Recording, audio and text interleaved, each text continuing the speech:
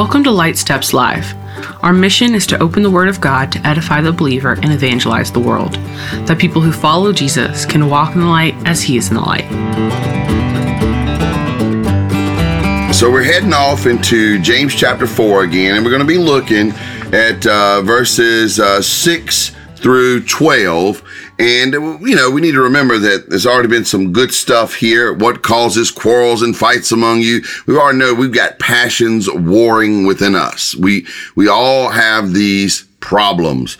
But before we can get to James, I sort of want to do a precursor to this James chapter 4 verses 6 through 12. I want to do a precursor by just looking at what I believe is a critical call to humility that the Bible makes to every person who would walk with the living God.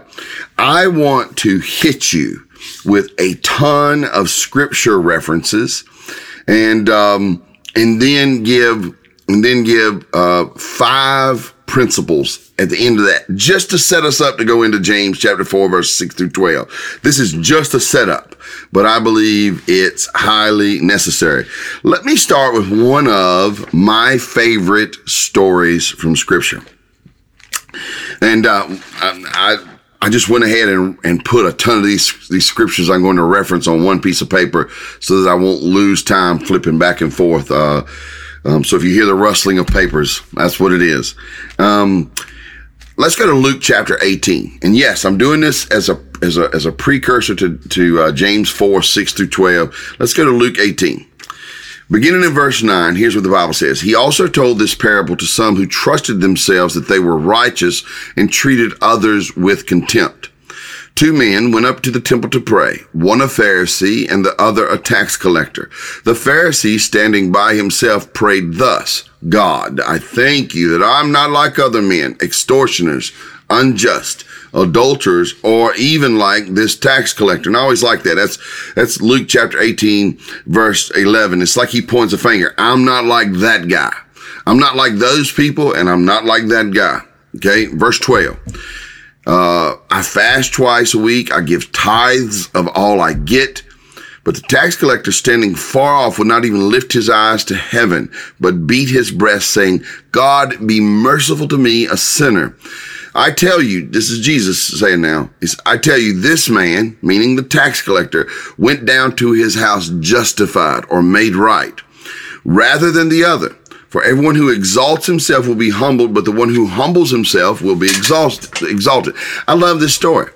It's an incredible story. You got this one guy who everybody would say is a good guy. He says of himself, I'm a good guy. I don't do this. I don't do that. I do this. I do that. But Jesus says another guy goes justified. Why? What's the difference?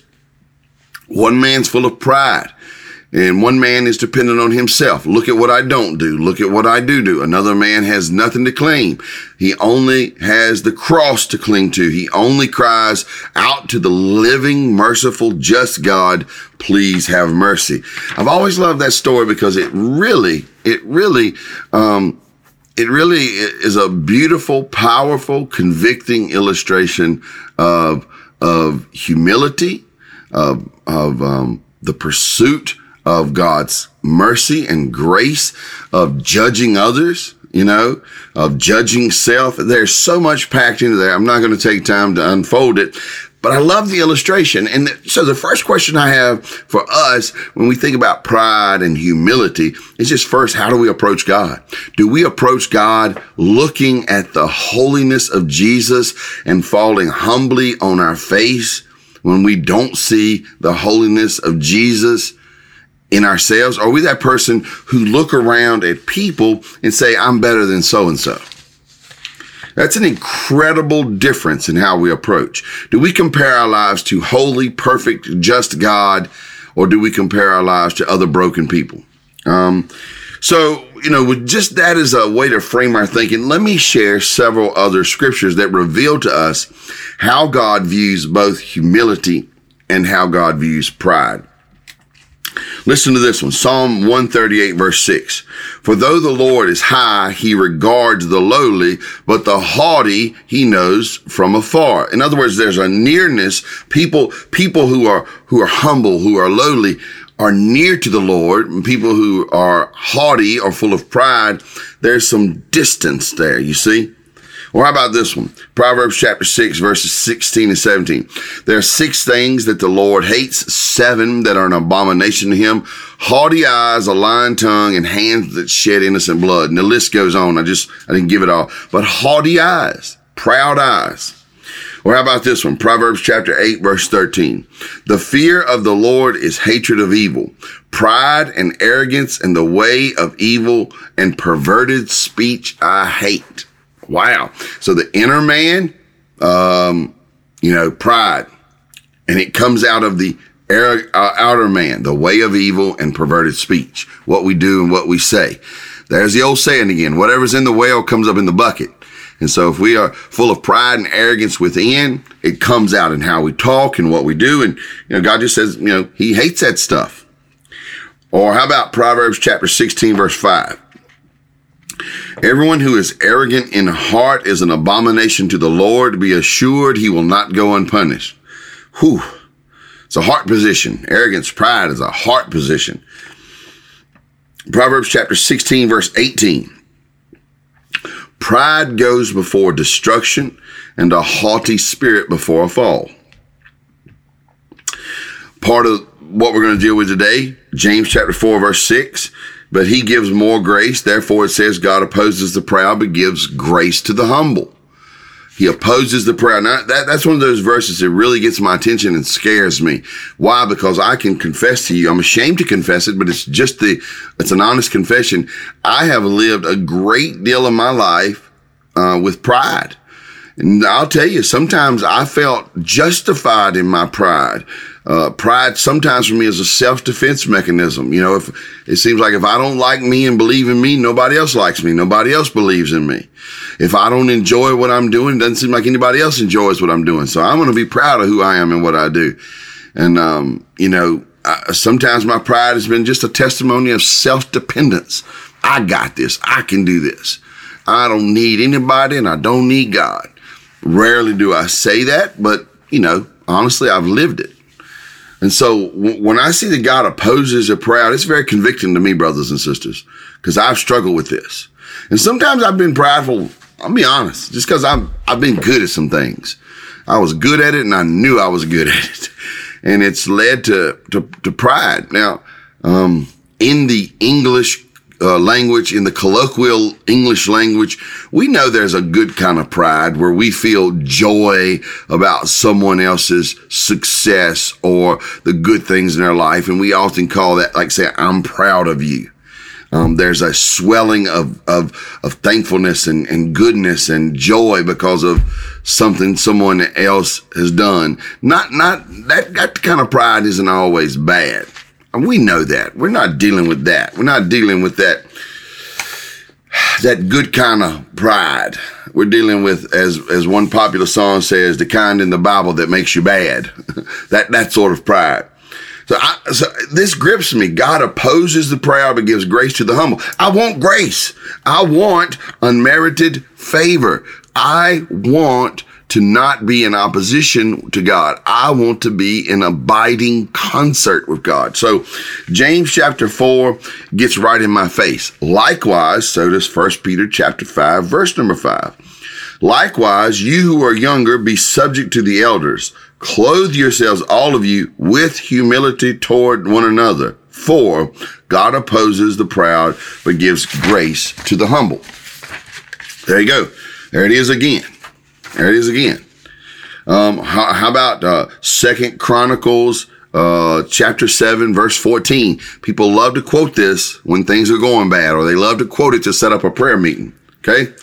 If my people who are called by my name humble themselves and pray and seek my face and turn from their wicked ways, then I will hear from heaven and forgive their sin and heal their land. If my people, conditional, right? My people, possessive, who call by my name will humble themselves. And you know, what I love here is he says, humble yourself and turn from your wicked ways. Humble yourself and pray. Humble yourself and seek my face. To opening to prayer and seeking God and the willingness to turn from sin and wickedness always begins with humility. Or how about, this is absolutely one of my favorite verses in the Bible. I love this. Isaiah chapter 57, verse 15. Okay. He says, for thus says the one who is high and lifted up, who inhabits eternity, whose name is holy. All right. So Isaiah says, thus says holy God, right?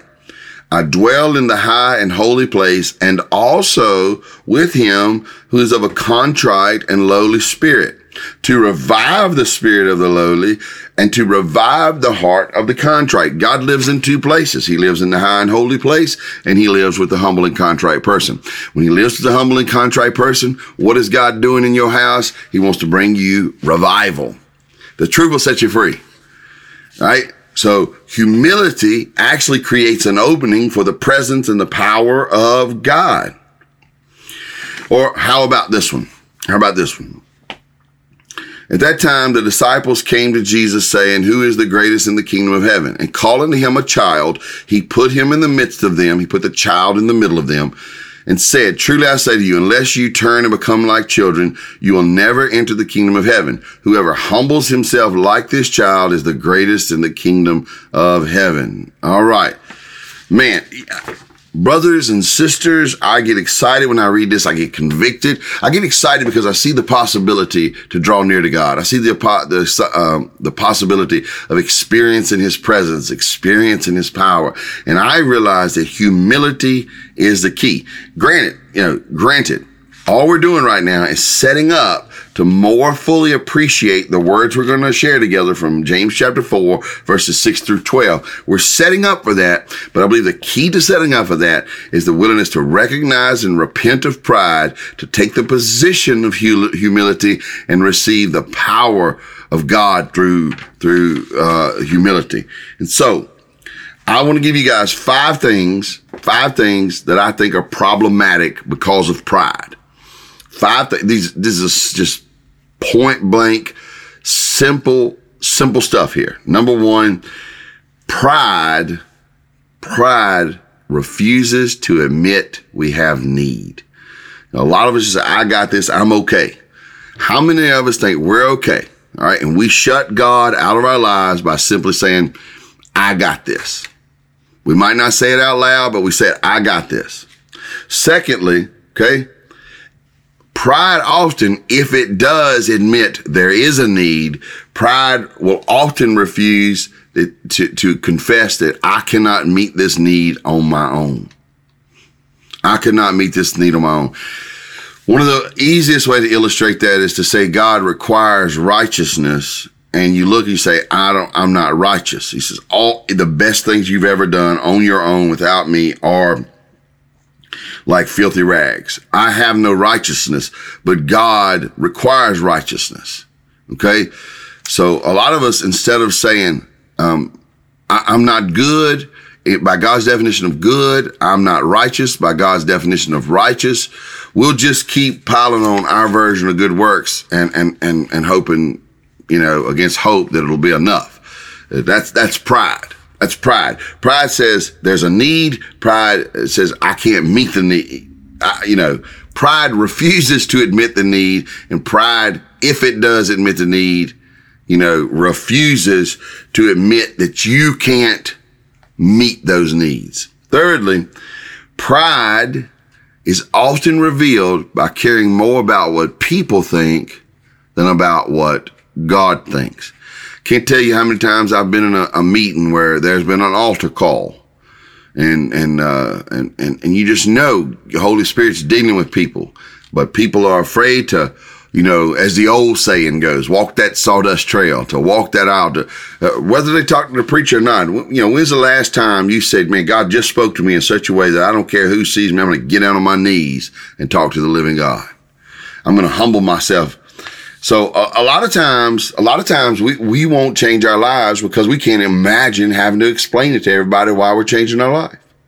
or why we're allowing God to change our life. So pride is often more concerned about what people think than what God thinks. Pride is always looking for the fault in someone else and rarely even being willing to explore where the fault could be in us. If we will explore the fault in us, we will usually only do so by saying, I've got a less percentage of fault than the other person. And the fifth thing, usually pride is claiming to be right. I'm right, you're wrong. Here's your problem. If we see God's attitude toward pride and we see God's attitude toward humility, we've got to understand that in the minimum, pride, in the barest of minimums, pride hinders our lives. It hinders our walk with God. Pride can flat out stop up the opening of God coming into our lives. Pride could absolutely be costing us as individuals and costing our family. It's just sad. So let me go back. Before we go to James 4, let me go back and remind you guys of that story from Luke 18. And I didn't even read all the stuff I had on my paper. I just see the time flying by. Every one of these passages on pride and humility are powerful, convicting. Remember that story. One guy goes in and he's a religious leader and he's like, got his hands lifted to heaven. He's looking to the heavens and he's standing there going, Lord, thank you that I'm not a bad person. I don't do this and I don't do that. And I'm not like that bad guy over there. Thank you, Lord, that I am a good person because I do this and I do that. That's all pride. That's all pride. Looking at self, and thinking you're okay, looking at self and thinking I'm better than somebody else, looking at self and not confessing that we have absolute 100% need of God. What does humility look like? Guy's beating his chest. He's mourning. And this is, I don't even have time to get into it, but that chest beating thing, that's something women would have done. He didn't care what anybody thought. He's beating his chest. God, have mercy on me. He was mourning. He was mourning his sin. He was confessing his need. So brothers and sisters, before we even get into James, just ask yourself, am I more characterized by my pride or am I more characterized by my humility? Tough question, worth exploring.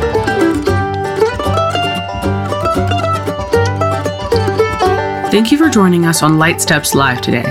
My name is Katie Bose, and the rest of our production team is Andrew Liggett, Shannon Allen, and Steve Riley.